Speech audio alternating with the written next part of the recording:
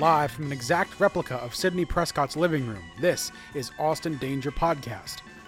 We said we would do all of the Scream movies, and tonight it is the third week of Screamtober, so we will be doing Scream 3 at the bottom of the hour. That is all I have to say until we get there about it. Mackenzie, Kev Yes. here. Mackenzie here. Hello. How you doing? I'm doing great. Ready to talk about a film that we both watched. You and I both watched a movie, and we're going to talk about it. Every week on Austin Danger Podcast, no matter what it is, no matter if it's a randomly picked movie from our Wheel Over 400 or a movie that we promised to watch despite having not seen it in almost 20 years. Wow. And just not knowing how it is. I'm our DMs, we've both been being sly to each other, and I'm very interested to see the thoughts that are going to come out during Scream 3. I think I have been very upfront in our DMs about how I feel about it, but we'll get there when we get there, huh?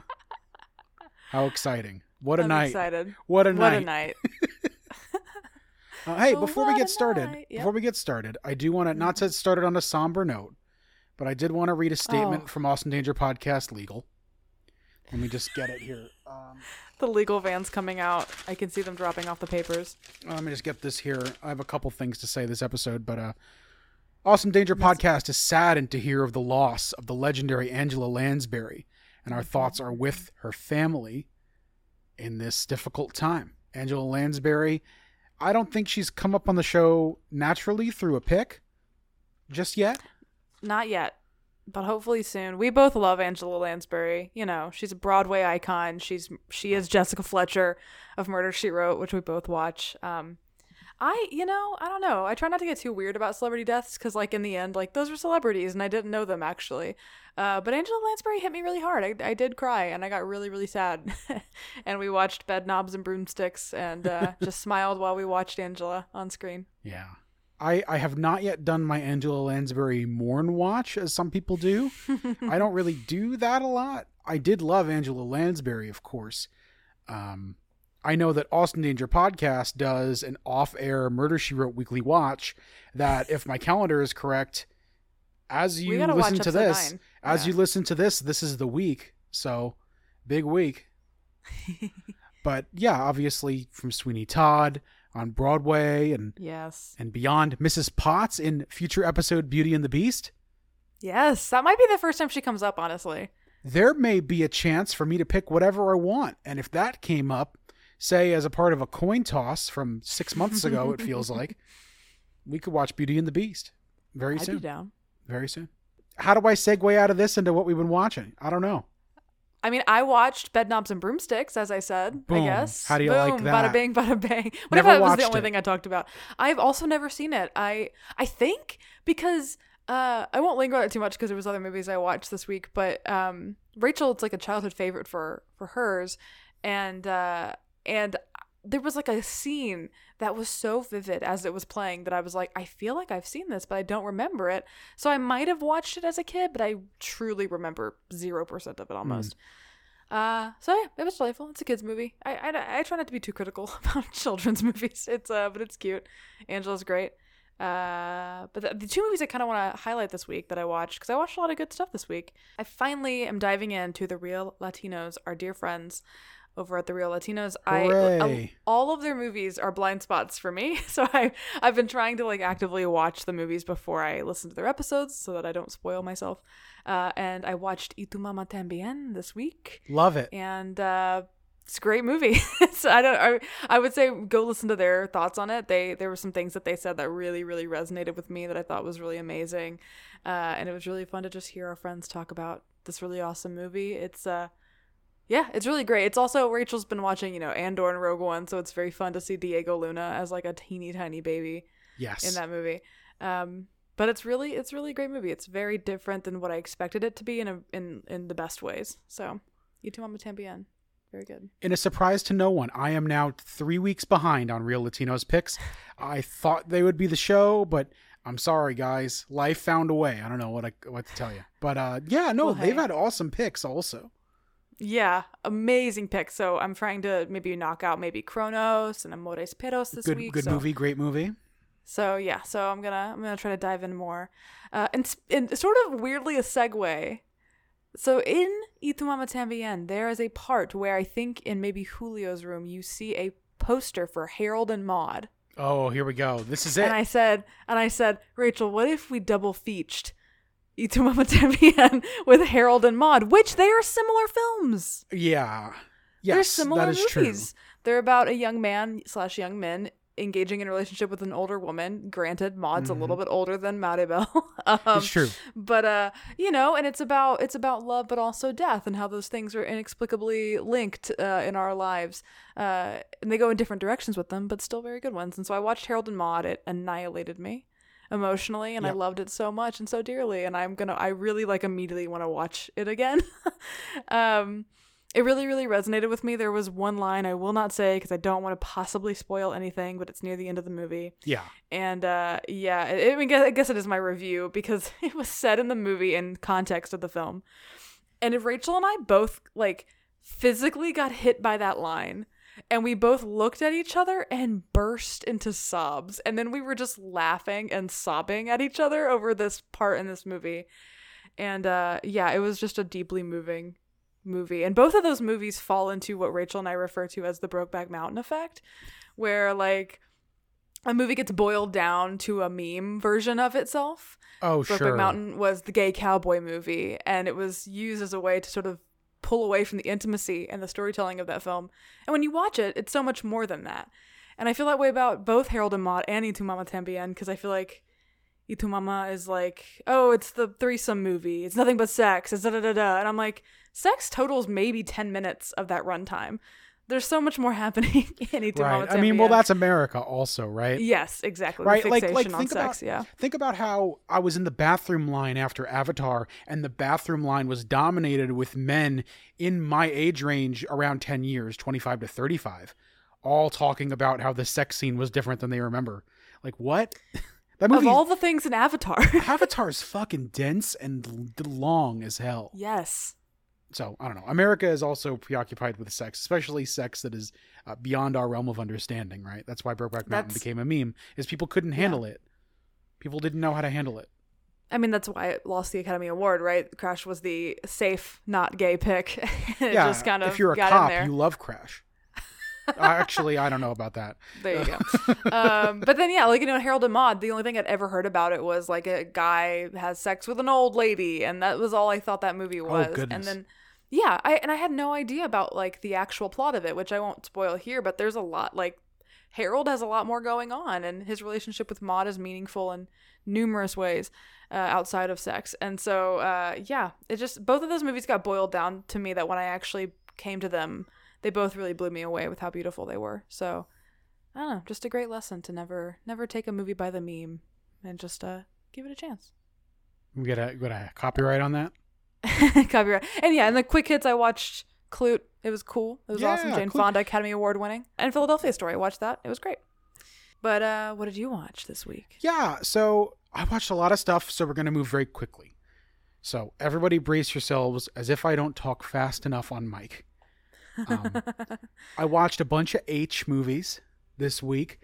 Not Our Friend H, but that's what I thought you meant. I watched The Hunger by Tony Scott, which we talked about last week, which I liked a little less than you because it's vibe compatibility. Yeah, but that makes sense. Good Lord, the one of the sweatiest movies I've ever seen. Really great stuff. I was happy to watch it on the big screen at the Roxy, again, the official movie theater of Lost in Danger podcast New York chapter. After that, Jackie Kong was in town, the director of such atrocities as Night Patrol with a young Andrew Dice Clay. That movie's atrocious. I think she's going for something. If you want to read into it, I won't get into it here, but she was there to screen her horror comedy Blood Diner, which is very funny. And nobody's in blackface in Blood Diner, so we're already a big step up. I mean, already huge plus there. Wow, jinkies. And then this random dude from Horror Instagram was there. He was the guy kind of bringing her from event to event that weekend because she was here for Comic-Con. And he talked over her the entire Q&A and then tried to do bits with everybody who had questions, including me. And Mama didn't raise no fool. Is all I have to say about that. Hey, random dude. No one's there for you, bud. That's my advice. If you're ever a random person doing a Q&A, they're not there for you. No, they're there for the guest. Don't talk over the guest to say that she's a woman of color trying to get movies funded in Hollywood, as she's trying Let to say her that. say that. Yeah. Oh my God. Made me cringe. So that was terrible. Blood Diner, absolutely hilarious, totally gory beyond belief. Hellraiser looks like Sister Act in comparison to some of the shit that goes on in Blood Diner. Thought that was super funny. Also this week, I revisited 3 of my favorite horror movies. The 2 Halloweens from 1978 and 2018, which I don't know. Will there one day be an opportunity to discuss how much I love Halloween on Austin Danger Podcast? It is a mystery that you can solve by going to IMDb yourself. I don't know.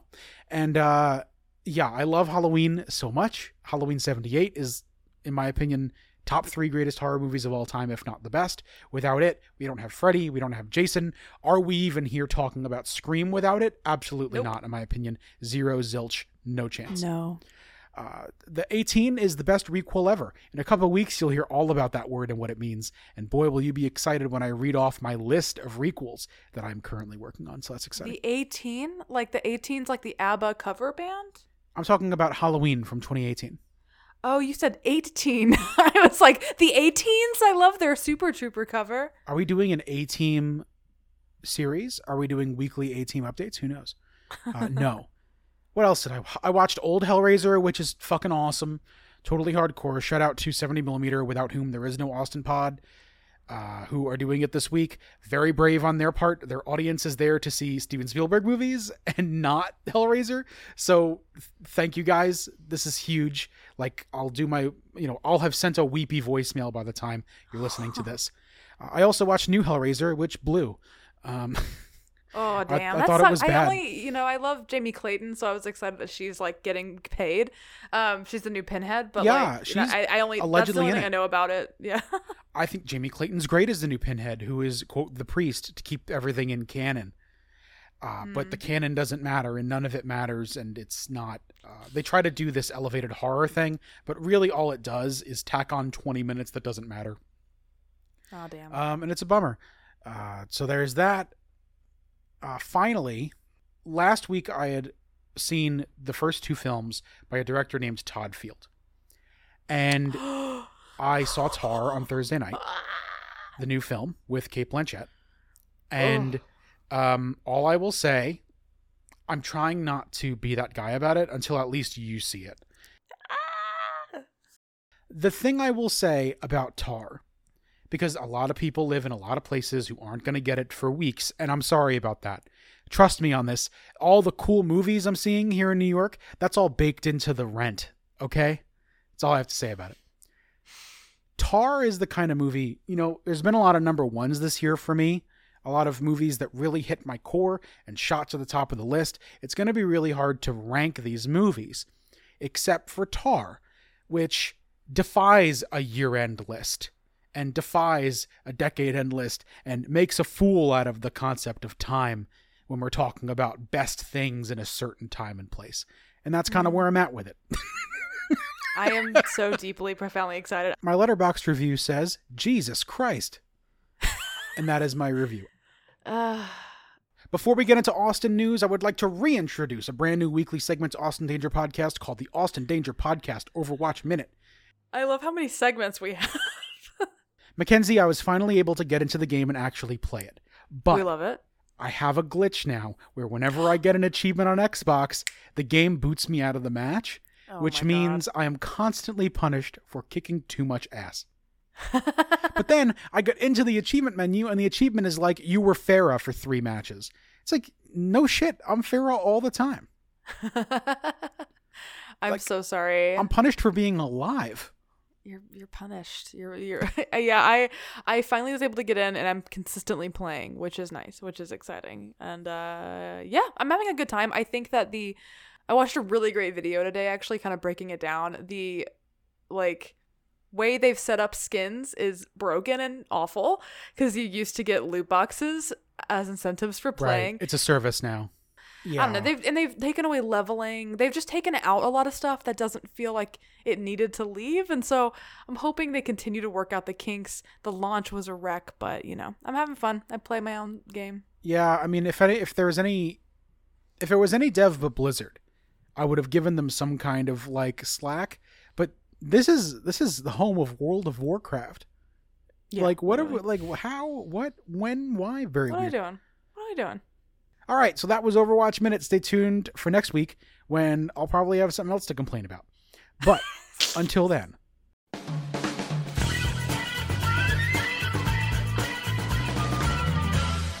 Whoop-de News. What does it all mean, Basil? Hey, here's actual kind of Austin news. There What? has been a wave of Austin appreciation on a bunch of different comedy shows and movies and a lot of different places. The lead singer of the indie rock band Mannequin Pussy is doing an Austin Powers themed trivia night, which I realize now has made me say the name of the band out loud, which I've never Yes. done. But we love you. Congratulations on getting the trivia night. That's great. Come on the show. Come on. Everybody should check them out. They're a great band. Also, Roxana Haddadi from Vulture, I probably butchered your name, I'm sorry, wrote an article called Austin Powers References Are Comedy's Hottest Mini Trend, citing Bros, the new season of Rami, and this new show on Hulu called This Fool, that all have references to the Austin Powers movies. That's very interesting. When Roxana wrote this article, she did not include the word podcast in her Google search because maybe she could have found us. Who knows? Hit us up, girl. Come on the show. We'll talk about Beauty and the Beast with you if that's what you want to talk about. Whatever. It's an interesting article. We will include it in the show notes about, Awesome. comedy influences. It is an interesting confluence of that. And is it ironic or not? And why are we doing it? It just seems to be this like postmodern thing everyone's into. It feels there are two schools. There's either the super ironic, which sucks and isn't funny and goes away quickly. And then there are people like, people really sincerely love it. And we've been pretty clear about why. Yeah. And that is Austin News. Look, it's an Austin Powers podcast, right? So the Austin Powers content That you come for. you know how it is. I like that we're like a buffet of a podcast. We give you a little Austin Powers content. We give you some Overwatch. You want some Angela Lansbury? We're gonna just spread the bird seed and see what people pick at. Is every great podcast not two friends bullshitting about whatever they want with a gimmick strapped onto it? It's our podcast where we talk about whatever we want. It's true. Well, Mackenzie, we've stalled long enough. It's that part of the show now where we have to talk about the third film in the Scream franchise, Scream 3. Wes Craven returned to direct. Kevin Williamson did not return to write the film. Gee Wow, whiz. how could you tell? As if the first two Screams weren't enough of a tightrope act that required a deft hand at your script. Almost as if you could say just anybody couldn't write Scream.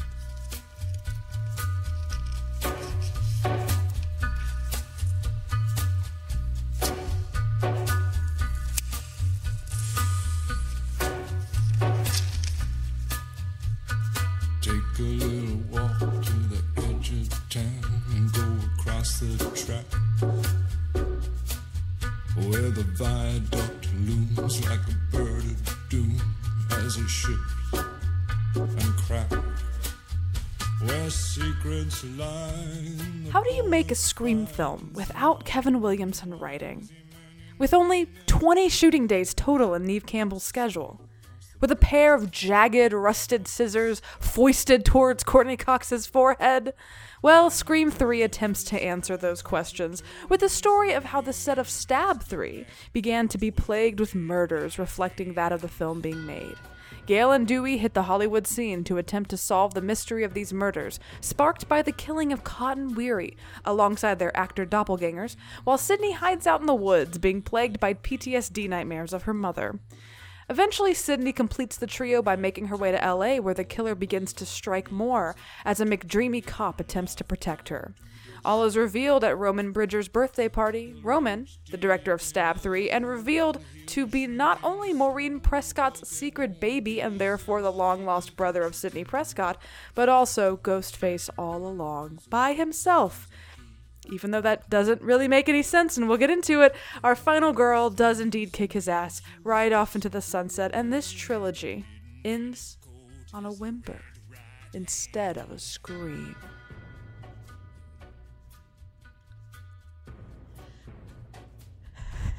This movie fucking sucks. This movie does suck really bad, yeah. I'm sorry, everybody.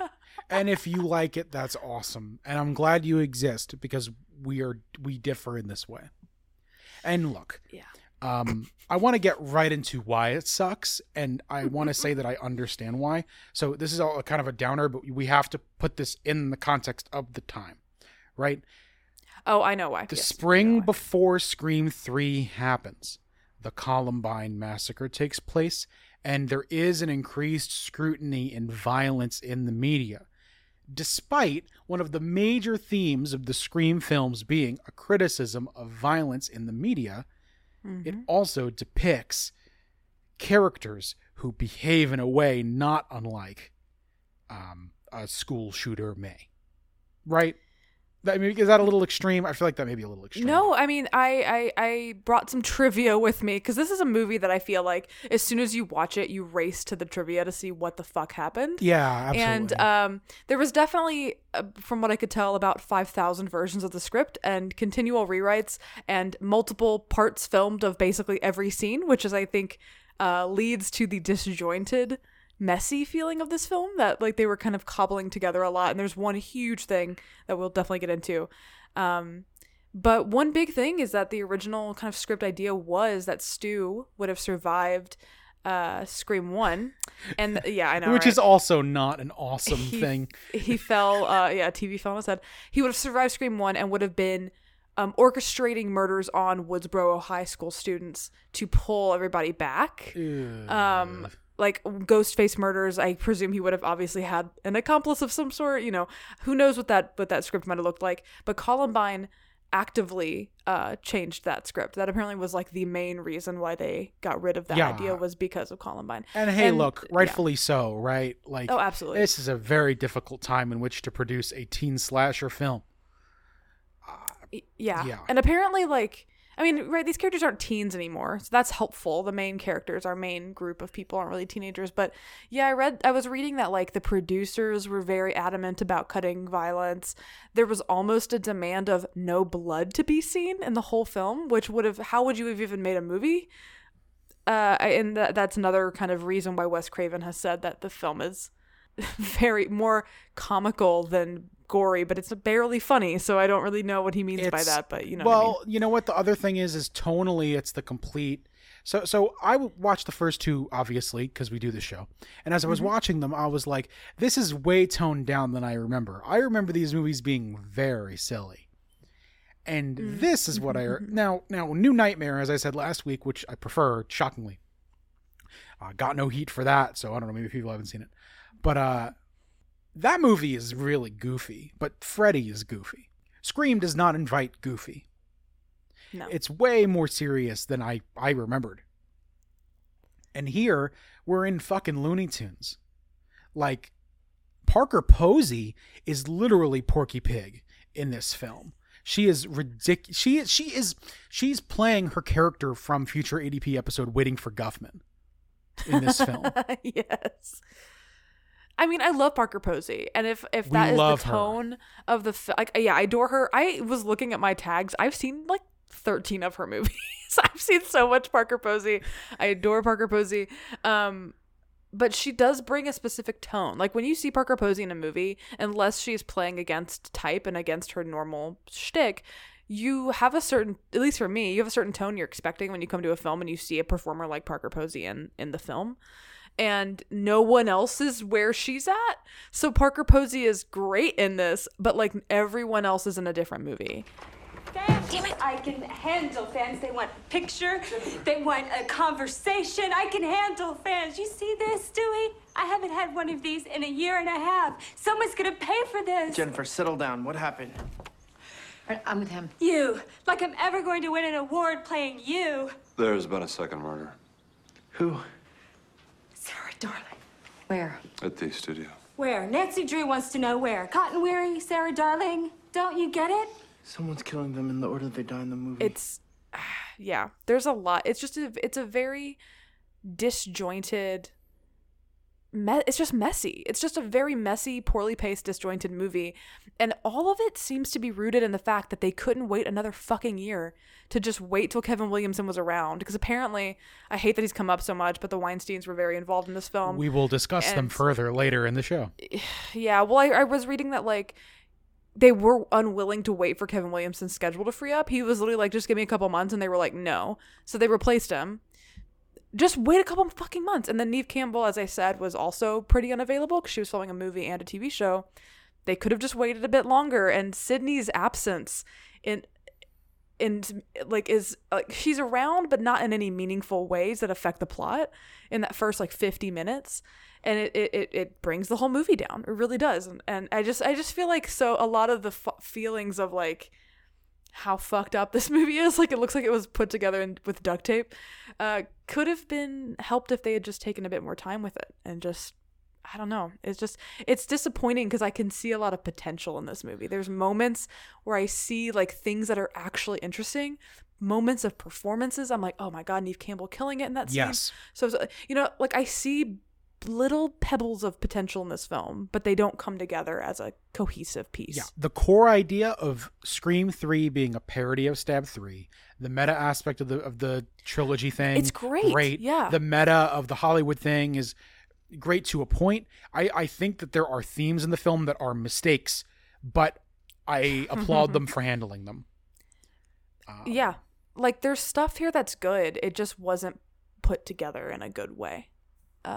Which is disappointing because I love Scream, and I know a lot of people have kind of reclaimed this as a so bad it's good movie, and I could have fun with it, but it's like but with watching movies for a podcast, I feel like I'm taking a closer eye to them. Yes, and this is definitely, I remember being pretty mid on this movie when I last watched it, but now I found a lot of things that bother me. Taking a bit of a closer peek at it. It's also, you know, it would be one thing if it were just a random movie that was so bad it's good. Like I can kind of see you eye to eye on that. But Scream 1 and 2 are really great. Obviously, I have my quibbles and whatnot. Yeah, we all do. But they're we're solid all children movies. we're all animals, right? but like, it's not like 1 and 2 are better than the Friday the 13th movies before it gets really awful. Right? I don't know. It's a weird that's a weird comparison. No, I mean they're both solid movies. They know exactly what they're doing. The writing is tight and like the performances are good, and though it is a specific shtick, it's good at that shtick. It is better than just a horror movie. Yeah, and when you're coming to the third and at that time final film in a film series, it's really disheartening to have it go out with such a fucking just a whisper. You know what I mean? Like the third movie is where you're supposed to go out big, and it just really doesn't take any bold choices. And I have not seen 5, but I do remember 4 taking some bigger risks that I think kind of revived the series, obviously. 3 is just a glaringly bad movie in a series of pretty solid movies. What were they thinking with the hair? Like, here's everything you need to know about Scream 3, and the tone is in the character of Gale Weathers in this film. So she comes out, she turns around, she does her superstar entrance. She is wearing Ronald McDonald dress in mustard yellow and ketchup red, and her hair has been hacked at by somebody who alleged to be a hairdresser. What the vision was on these bangs, I'm not sure, but they're fuzzy in the middle like a skunk stripe of fuzz on her head, and they are uneven as well. It is the worst. It is the worst thing. Think about how hot she looked in Scream 2, and then to go from that to this. I am currently looking up what season Friends was in the year 2000 to compare her look, because there's absolutely no way she was on Friends like this. Well, I read online, if you want to have someone to blame, David Arquette apparently suggested she, quote unquote, cut her hair like Betty Page. And that was supposed to be... How do you fuck up Betty Page that bad that you get the bangs that she is wearing in this movie? All right, so I'm looking at screenshots from the episode of Friends, the one with Monica's Thunder, that aired 22 years ago tonight on October 12th, 2000, period. Excuse me. She has this long shoulder length, beautiful hair. She's got a big swoop going on. What are we doing with our lives as Americans to allow this to go on? I don't know, man. I just don't know. Only months after Scream was... I'm looking at it too. She looks gorgeous. Released. Yeah. What are we doing? What are we doing? The Randy Roundtable immediately reconstructed and put in the freezer. That's what we're doing. Yeah, it's a fucking mess. Yeah, and then Gale, and oh my god, sorry we're going kind of out of order because I feel like we've been starting with the initial kill, which we can get to, but the Gale Dewey thing. Yeah, was the immediate maddening. Like stepping back because you need to fill 15 pages. I was like, it was like the dude they brought in to write this didn't even watch Scream 2. He was like, I'll just figure this out, because we get this like compelling, lovely love story between Dewey and Gale through Scream 2, where it's really effortlessly executed. They fight, they bicker, they come back together, they save each other's lives, and they end the movie as a couple, and it's great. And then we come to Scream 3 and they're like fighting and bickering and bullshit, and it was like Scream 2 never happened. Right. And it was just like so annoying having to watch them kind of redo this arc, but worse in this movie. Gale. Dewey. Well, surprise, surprise. Someone dies and Gale comes running. Gale, I think you'll really appreciate my character work in this one. Someone's helped me understand the real you. Someone? Your ruthless ambition, your private self-loathing, and that lost and lonely little girl inside. Lost and lonely what? You heard me. Thanks, Dewey. I'll return it. Lost and lonely what? Little girl inside. I thought you were supposed to be in Woodsboro. Well, I'm surprised you thought about me at all. Listen, I gotta get back to work. I really don't have time for this. And the proposal at the end, whatever, would have been a lot more effective had they just continued to build the relationship as opposed to breaking them up again and then making us rebuild it. I wasn't even paying attention at that point. I don't even remember there was a proposal. Yeah, he proposes to her. It's just sort of like, it just feels like there was so much left. I was left wanting with like, why did you just completely backtrack this relationship you spent a whole movie building up? It was so stupid. Can we, on this tip about the guy who wrote Scream 3, can we leave the classroom for a moment? We'll get back to Dewey and Gale. Aaron Kruger, what a last name, to write Scream 3. The writer of this film went on to write, this is his career, The Ring 1 and 2. The Ring is a great movie. Okay. Transformers: Revenge of the Fallen. Okay. He produced and wrote the Tim Burton Dumbo. Okay. And Top Gun Maverick. But the reason I'm bringing him up... He wrote Top Gun Maverick? He co-wrote with Christopher McQuarrie, who directs the Mission Impossibles, and he's Tom Cruise's guy, and Eric Warren Singer is the other writer as well. What? He wrote a movie called Transformers: Dark of the Moon that I like very much. And when Scream 4 was coming around, they wanted Patrick Dempsey. Patrick Dempsey said, no, I am committed. Right? You were telling me before? Yeah, he didn't come back for Scream 4. Spoiler alert, I guess, that he's not back in that movie. I am committed to playing Dylan Gould, a wealthy car collector and Carly's employer who is secretly working with the Decepticons in Transformers: Dark of the Moon. How does that play out? You can find out coming soon on Austin Danger Podcast when we do the Transformers movies, which will drive Mackenzie to madness. But yeah, getting back to it, I agree that there's a formula here. It feels like he's playing to a formula.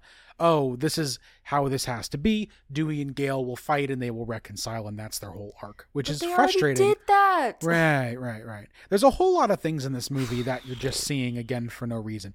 Hey, I watched Jamie Kennedy die 7 days ago.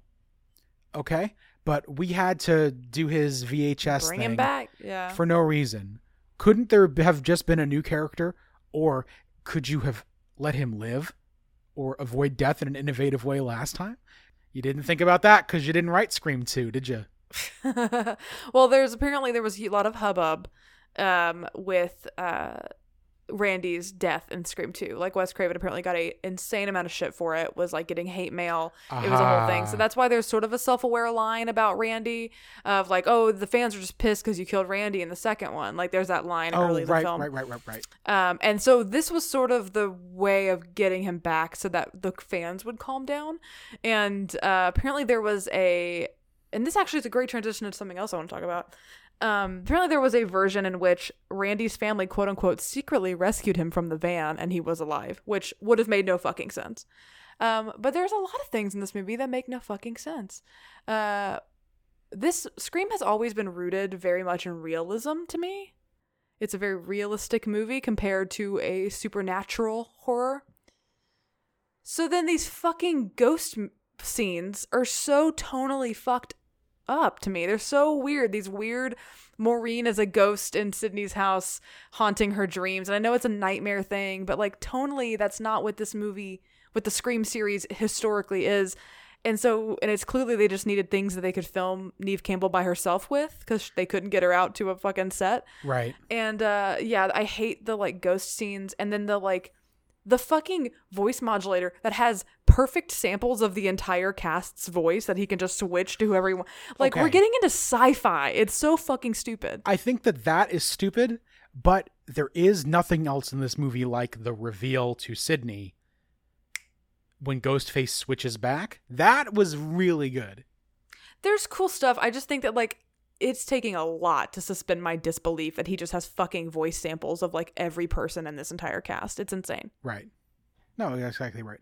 Hey, speaking of things that make no sense, not to pivot all the way back to the beginning of the movie, why even have Cotton Weary in this fucking franchise at all after he gets exonerated if you're just going to kill him immediately for no reason in the worst way? I got to tell you, I watched this cold open and immediately my heart sank. I was like, fuck, like I knew this was going to be the worst one, and it is. But like, oh, Jesus Christ, like it's boring. It's not fun. It's not interesting. It's all fake outs we've seen before. It's like, what are we doing? And it's like, oh, Liev Schreiber died. I didn't give a shit. Like, I gave more of a shit about Drew Barrymore, who doesn't even exist. Her name is, I don't know what her character Obliterated. name is. I remember the wig more than the identity. You know what I mean? Casey Becker. Casey Becker. Sure. Hey, I will also say, like, the fact that I had such ill will towards this film and remembered Dewey Riley and Gale Weathers and Sidney Prescott. Kudos on me. I mean, yeah, I give more shits about his girlfriend because she didn't ask for this. She was just like taking a shower. Exactly. I feel so bad for her. Yeah, I mean, narratively, I like amorphously the idea of killing Cotton. I think it's interesting. They just gave him an arc in the second film, but as I said last week, I didn't think it was pulled off very well. That's like a weak point for me in the second Scream. You're right. So by killing him up top, again, in theory, I like it. But I think there was more to mine with his arc. And maybe if it had been done more successfully in the second one, this kill would work better for me. Or maybe if they had given him more, I don't know. Like, I just think it's like, in theory, a good idea. And it just doesn't really land perfectly. And I can't quite put my finger on it. And I agree, it's a pretty boring opening kill. Like, there's nothing inventive about it. There's no tension. Roman Bridger is just a ghost face that's just flinging himself at shit. So it's like he's not a very exciting ghost face. He is as Ghostface so horrible. So clumsy. He is It's worse. weird. Okay. This is a nuclear take. My least favorite movie monster of all time is Jason in Freddy vs. Jason. The first shot of him, he looks like total shit. And it ruined the movie for me. I was excited about watching it all week. I knew it was crap. But the first second you see Jason, I'm like, oh, Meg, he's too short. He's too small. He looks terrible. And then you have to watch another 90 minutes of him fighting Freddy, and you have to care about it. Ghostface in this film doesn't work for me at all. It's way worse than Jason, actually. Believe it or not. Yeah, Ghostface is really weird in this. I will say, before we leave this opening scene, I do think Liev Schreiber does his best acting in the trilogy in this scene, yes, actually. I agree. I enjoy him in this. I like him in the role. I don't like the writing of it, but I think he Exactly. does a great job, and he handles it well. I don't know. It's being, you know, the I just victim was of a like, slasher. oh, his best acting. I feel like we've seen in these 3 movies. Speaking of the Ghostface stuff, this is the big thing that I read in trivia. It's the entire spoiler trivia section is about this, about how it makes no sense that there's only one Ghostface. Do you know what I mean? Like, there was one part that literally confused the shit out of me. When she's in the fake house, she does the door lock. The door is pushing as if someone is pushing at the door, a la Ghostface. Right. And then Ghostface pops up behind a window as if miraculously teleported. Well, the red herring of the actress who plays Sydney is another killer. It was filmed. It's part of the script. It's a whole fucking thing. Whoa. I thought, well, if there's no movie, then no one would care if I took some souvenirs. Souvenirs? I may never win another role, so these may be my only memories, you know, of Hollywood. I know it's weird because it's your life and all, but I wanted to make you proud, Sydney. And Wes Craven has talked about it. Wes Craven's been like, yes, she was the other killer. So her name's Angelina because they're referencing, you know, Angelina Jolie. Sure. So all those moments of her being a red herring, quote unquote, and then she sort of just fucking disappears. She does like point blank look right at like creep her the fuck out on purpose, like right. Yeah, like when she's in the bathroom and she's like, "Oh, I just have this mask for no reason. Sorry." If And you've you're been like, joining us on this journey and have a brain, you caught it. Yeah. You know how to spot it now. Like, yeah. the movies have taught you the vocabulary of, hey, this person is somebody to watch. Oh yeah, and Roman is so obvious too because he's just sitting around being angry all the time. He's like, "Oh, my movie," and you're like, "You're the most obvious killer of all time." Yeah, Shut there the wasn't fuck even up. a mystery there. It wasn't No. going to be Silent Bob. Which we gotta talk about. But Yeah, we'll talk about it. this girl, she was a killer. Also, that actress is wonderful. She's on The Newsroom. She's in a ton Emily of movies. Mortimer, wonderful. Wonderful actress. All actors in this film doing their All good best actors. with Yeah, what is truly. going on. Truly. Yes, I would agree. They're all doing their best. admirable. Everybody. Patrick Warburton, great. We'll get to that. We'll get to everyone else, but like everybody is doing a great job. Neve is phenomenal. Neve is always showing up and giving her best, and I love that for her. But yeah, so this woman was actually the killer. She was supposed to be someone who went to high school with Sydney and is Roman's girlfriend, and she was the other Ghostface. And so that's why there's scenes where like physics don't make sense with one Ghostface, like that chase, because then also Ghostface is immediately in the closet downstairs. You know what I mean? Like that would have been her technically, right? There's like how did he get himself into the coffin and frame his own death? He probably needed someone to help him do that. Like there's a lot of like physics that just don't make sense with one Ghostface. And the thing that killed me most of all, and I promise I'll be done with this. One, Wes Craven didn't want to edit that out, but then the studio didn't like it. Like the producers didn't like that she was one of the killers. Don't know why. Didn't really see an explanation. They Wow, just wait, didn't you're like telling it. me the person who wanted to make so many edits to Hayao Miyazaki's films that Miyazaki sent him a sword? Okay. To say Yeah, no I more mean- edits? Has a bad take on a movie? The man who bullied everybody into making Shakespeare in Love the winningest film of all time? Has bad takes kind of on a movie? insane that he got Wes Craven to cut, and he got Wes Craven to cut a second killer, but not the character that is blatantly based off of him. Yes, that is a speaking of fascinating facet of this film.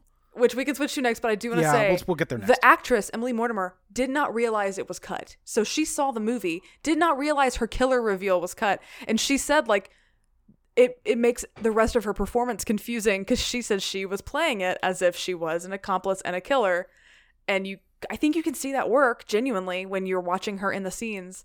Especially the like scenes where she's showing up after the explosion. They're all like, "You're kind of suspicious." Like they're pointing at her the whole movie, and then there's no payoff to it. So I just think that's another really annoying thing that bothered me in this movie is that like there was so obviously a lot of shit cut out of it that it just disjoints the movie completely. And then yeah, there was a whole character based off of Harvey Weinstein, which is a whole theme they're getting into, and you're like, "Oh, we're getting into rape culture in Hollywood now in Scream 3." Okay. It is not the place for it. I think, hey, look, great job with it for what it was, but Sure, yeah. you're changing your entire mythos to now be about this. All of Scream is now about this because Maureen Prescott dropped everything and ran to Hollywood and was taken advantage of by this predatory producer and all this. And of course, the predatory producer and the casting couch is not a Harvey Weinstein exclusive thing. It existed for years. Yes, it may yes, still yes. exist. I mean, we're not fools here.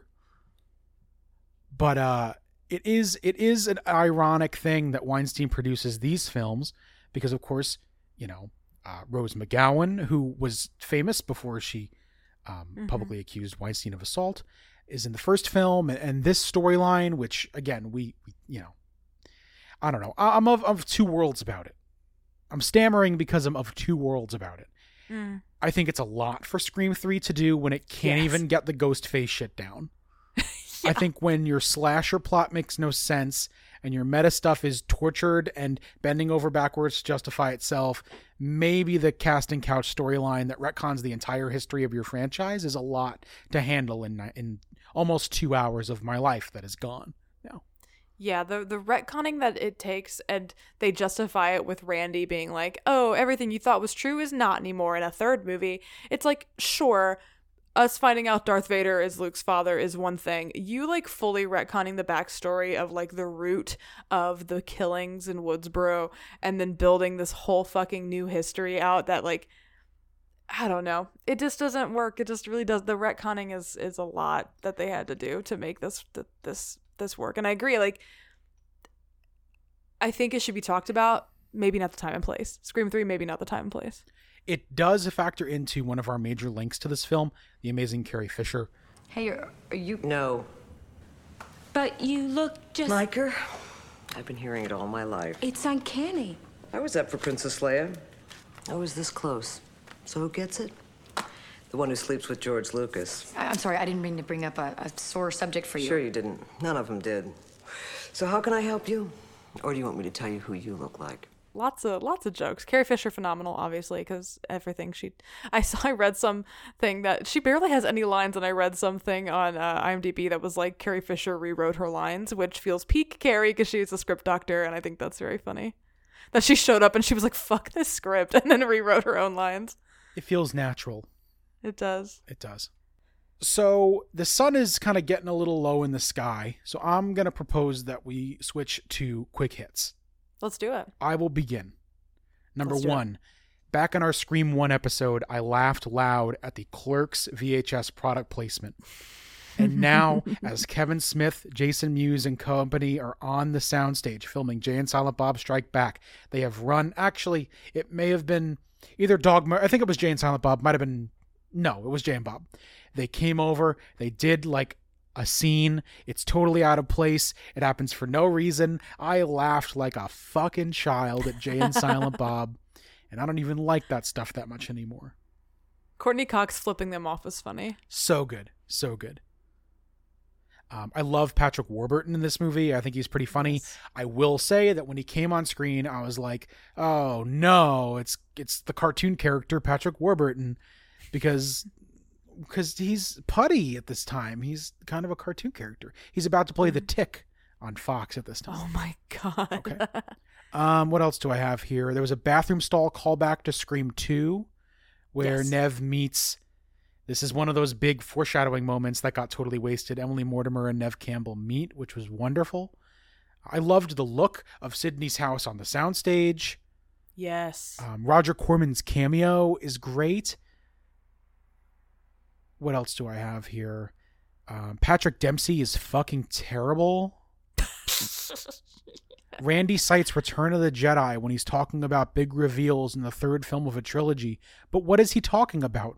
If I were a film nerd, I would cite Darth Vader being Luke's father in Star Wars 2, spoilers for a future episode of ADP, far, far more than I would discuss Luke and Leia being siblings in Return of the Jedi.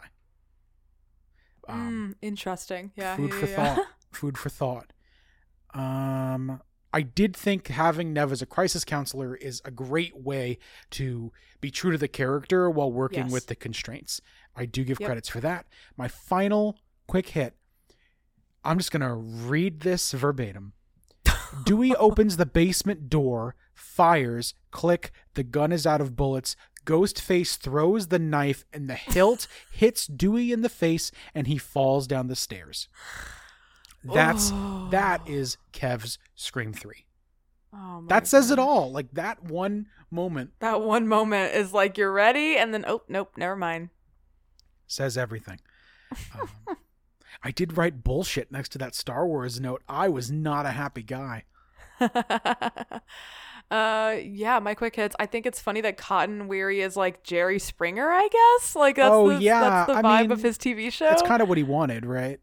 I guess, yeah. This is also a time like Shag Me came out a year before this and also featured the real Jerry Springer. So this was also a time where that stuff was super saturated. In the zeitgeist, yeah. Like it kind of makes sense. It's an interesting angle, I thought. I wrote Sydney again looking like a lesbian in comfortable clothes on a ranch living alone with dogs. She's not beating the allegations, I fear. I am accusing her and she's not beating them. I recuse.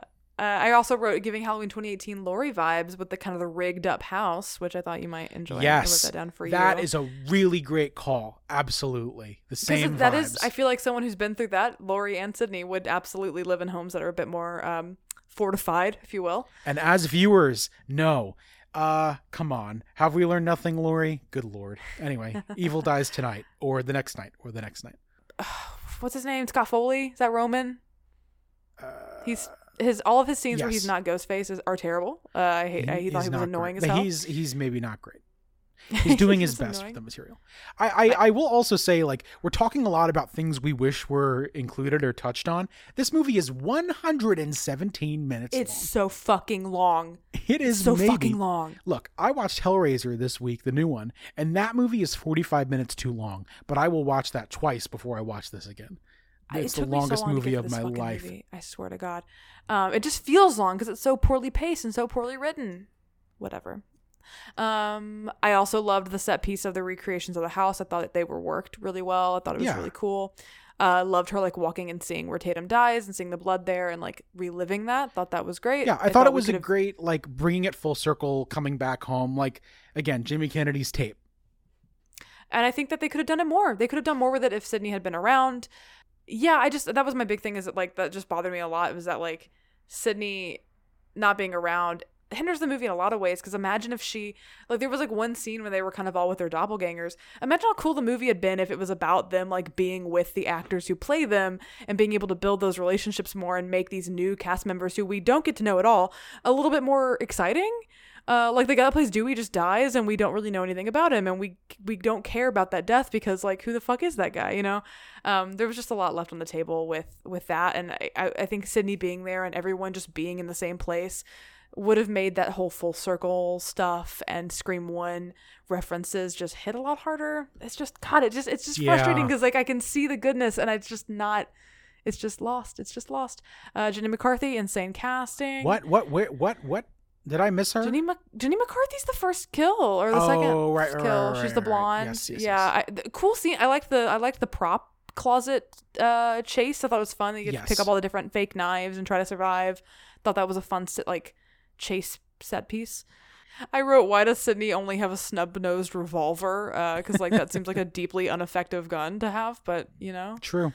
Whatever. Most of my notes are just me being annoyed at stuff. There were moments where they got me. Like I thought the mystery of Maureen having more to her was cool, but then it didn't really execute it well. There was always like ideas that were cool that were just executed poorly. Loved the line, Parker Posey, my lawyer liked that, after Gail punches her. Blowing the house up is kind of crazy. I loved the reveal of I'll spare whoever smells the gas. That was the scream that I like. That was the scream I remember. It was crazy. It was a little big for me for Ghostface, but cool. And another example of like she would have had to been the one to turn the gas on, because another Ghostface somewhere else would have had to been the one to be sending fucking faxes. You know what I mean? Like that's another example of like we needed two Ghostfaces to kind of make that whole situation work. Weird. McDreamy is around. Yeah, the star of Transformers Dark of the Moon, Dempsey, is I like him in other stuff. I forgot he was in that Transformers movie. But you know, he's fine. It's fine. And then my last thing is I just thought Neve Campbell was amazing. She was selling the Randy stuff in ways that like she didn't need to go that hard on it, and she did, and I thank her for it. I don't know if you noticed, she was still wearing the Greek letters, which I thought was a really nice, subtle costuming choice, that she still is remembering that boyfriend. I like, Neve Campbell is phenomenal in this and sells whatever screen time she has as best she can, and it's great. And then the third act was just really sloppy, and it goes into it and then pulls back, and then it's just weak, and it's just I don't know. These are kind of my final thoughts. It's a movie that I want to be good, and it's just not. I desperately want it to be good, and I see the potential, and I see things I like. There's even more things in my notes I noted that I liked, but they're just not. They're not enough to make a good movie. This isn't a good movie, and it sucks. It makes me sad. Like, I want it so bad to be good. If you were to rate it on a scale of 1 through 5. When I originally watched this last year, 2 years ago, I gave it 3 stars, but I do genuinely think, taking a closer look at it, I'm probably more 2.5, if I'm being honest. Which sucks. Again, I so desperately want to love this movie, and I just don't know if I can. This is the worst I've ever felt. It's just annoying to watch. Ugh, it just if I hate a movie, I love giving it a bad star. I'm like, yeah, fuck that movie, but I want this movie to work out, and it just doesn't. Yeah, I almost never want to say fuck that movie. There are some examples where it's just such a crass, like The Lion King 2019, right, is my go-to, like such a crass turd that it's so expensive that it's very easy to say fuck this movie. This is the saddest I've ever felt about saying fuck this movie, but fuck this movie, 2 stars. Some people like it. Scotty, don't! And that's how our scale works. Yep, there we go. And that's Scream 3. It's over. Now we have to wait 11 years for another installment in the Scream franchise. Hopefully it's worth the wait. I don't know. I've seen some reviews come in recently from our pals that have raised my eyebrows considerably. So yeah, that is Scream 3. We will never have to talk about it ever again. The book is creaking shut. But first, we got to do our little show. I love gold! Could you believe that there are awards involved? Fucking what? The 2001 Saturn Award, nominated for Best Home Video Release. The Blockbuster Entertainment Award for Favorite Actress in a Horror Film. Neve Campbell won. Best Actor, David Arquette. She was good. Courtney Cox also nominated for Favorite Actress in Horror. So fandom votes basically is what happened. Not to be that guy about it.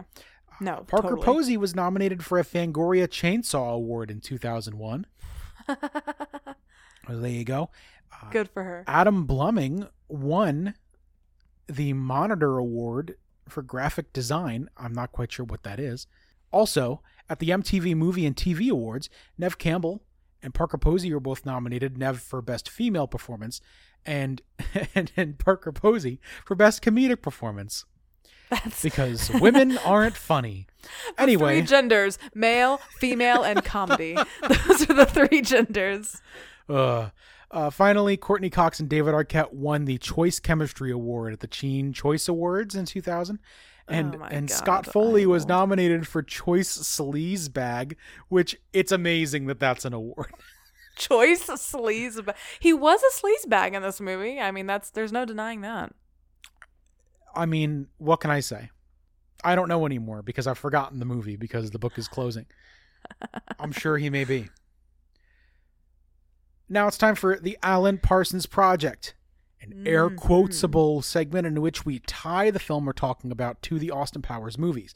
Remember the reason we're doing it? Obviously, our biggest link is the on-screen cameo by the amazing Carrie Fisher, who is hilarious. She turns it up. She gives you exactly what you want. She's kind of serving Princess Leia and that hilarious joke about George Lucas. We love it. What more could you ask for? Peter Deming came back. He shot Mulholland Drive. He stuck around for this, or I think it's backwards. Yeah, I would have done this and then went straight to... Can you imagine going from Scream 3 to Mulholland fucking Drive? I've eaten McDonald's before I've gone to the Met. I've done it. I'm not above it. Who among us can say? That's a very funny joke, Kev. Scott Andrew Ressler, Ressler, is an actor, cinematographer, and writer who is credited as camera operator on Inland Empire. So many Lynch films link, it turns out. I think I did check. It's everyone but Eraserhead, I think, does link. That tracks, which is fine. Also camera operator on every episode of Twin Peaks The Return. So, you know, We watched the entirety of Twin Peaks: The Return. Like, hey guys, we're taking we're taking 17 weeks. off, and we're gonna fucking watch Twin Peaks: The Return. 2 people in Austin Nation just had a cardiac episode at the Notion. Wow, On Lynch finally returns. On Lynch, after a year of not releasing, will finally come back, baby. And I'm skipping ahead. Oh my God. Who else we got? We got Don LaFontaine, the Hollywood Studio Symphony, who gives us so much, by the way. They're the icons, really. Gives us Rise of the Planet of the Apes, the great movie with that hilarious John Lithgow performance that almost makes you forget that James Franco is in the movie at all, like the franchise does right after. Who else do I want to highlight here? Finally, let's talk about Hillary Clem. Klym is her name. If she wants to correct it, she can come on the show. She was in the camera department on one of my favorite movies, Star Trek 2009, and another one of my favorite movies that I've never seen, John Carter from 2012. Oh. And that is the end of the Alan Parsons Project for this week. Obviously not a complete list, asterisk, but that's how it is. There you are. You're over there. We have one you over there. Zolidus writes in again and says, Zolidus just saying hello when you are into your... Hi, Zolidus. When you're into your teen scream horror themed month. All hopes for you two is to have a blast with it. For me, it's not a genre I seek myself to watch first. I get it. It can happen that I stumble into it for other reasons. I would like to share a general thought on how you can find under-the-radar new horror movies. Since I'm a listener on Letterboxd, I usually end up making lists with potential movies I want to watch. I also do that too, and then I overwhelm myself. I did that for a while, but I just have no discipline. I have a really great idea. I'll spend 3 hours at work, don't tell my bosses, and any prospective employers, I won't do this for you. Just a long story short, I won't do this for you. But I will spend hours planning out the journey that I will never take. I do it all the time. Same.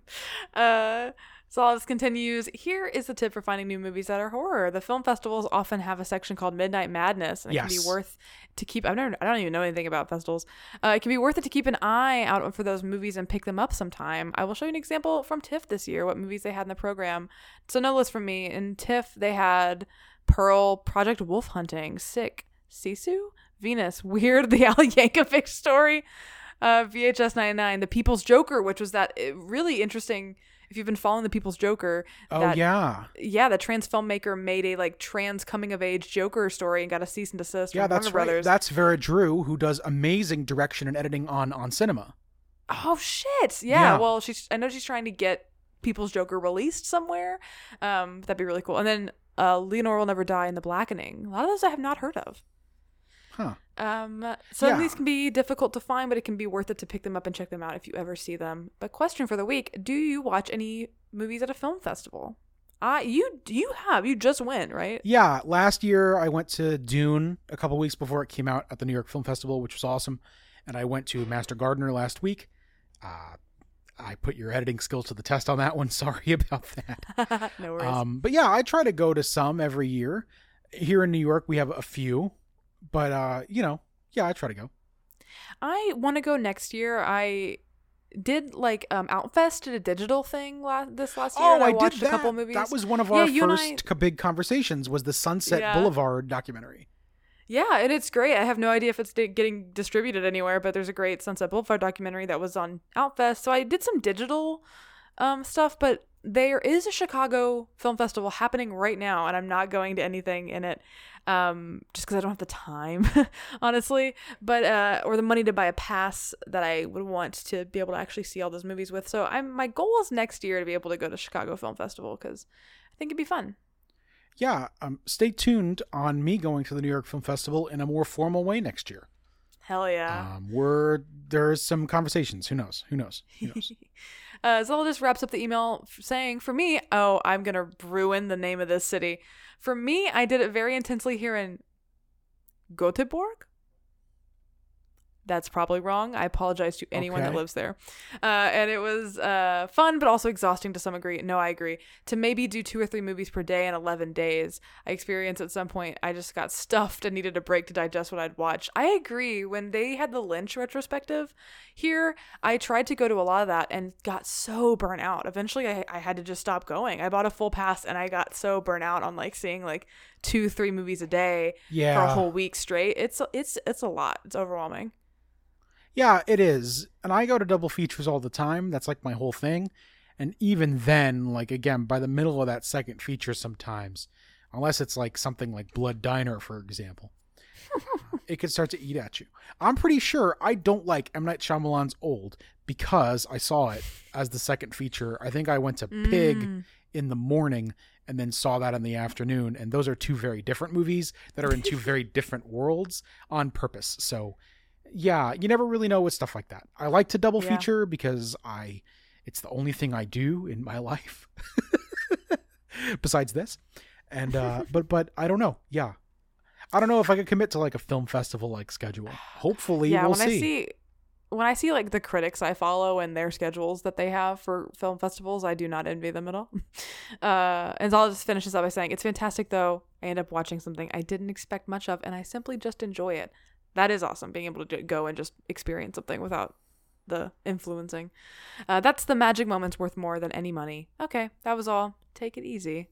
Solidus. Thank you, Solidus. Thank you, Solidus. Peace and love. Great letter. Peace and love. And yeah, I think I might save up a few $100 and try to get it like a pass if certain things don't work out. I don't know. If you want to send us the fan mail or the voicemails about anything, AustinDangerPodcast@gmail.com, baby. That's right. And we have no wheel. We're going Scream 4 next week. We're trucking. I'm ready. I'm raring for the wheel. We have Dick Tracy looking at us over the hill of Scream 5, and I'm ready to see what's next. I'm ready for the wheel to come back. Can you believe it's already the middle of October and we're already most of the way through this? Isn't that crazy? I cannot believe that actually. This month has gone by too fast. Isn't it, Rich? Time marches on and it stresses me out. Well, I don't know what to say to that because if time is stressing you out, I am already deceased. That's all I have to say. But I get paid on Friday. That's good. So there you go.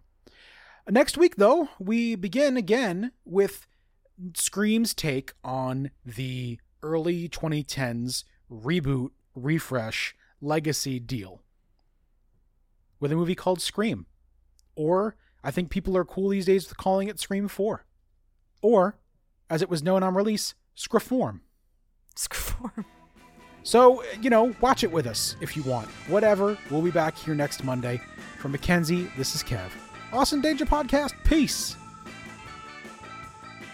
If you want to find us on social media, you can find us on Twitter, Instagram, and Letterboxd at Austin Danger Pod. This episode was mixed and edited by me, Mackenzie. Thanks for listening.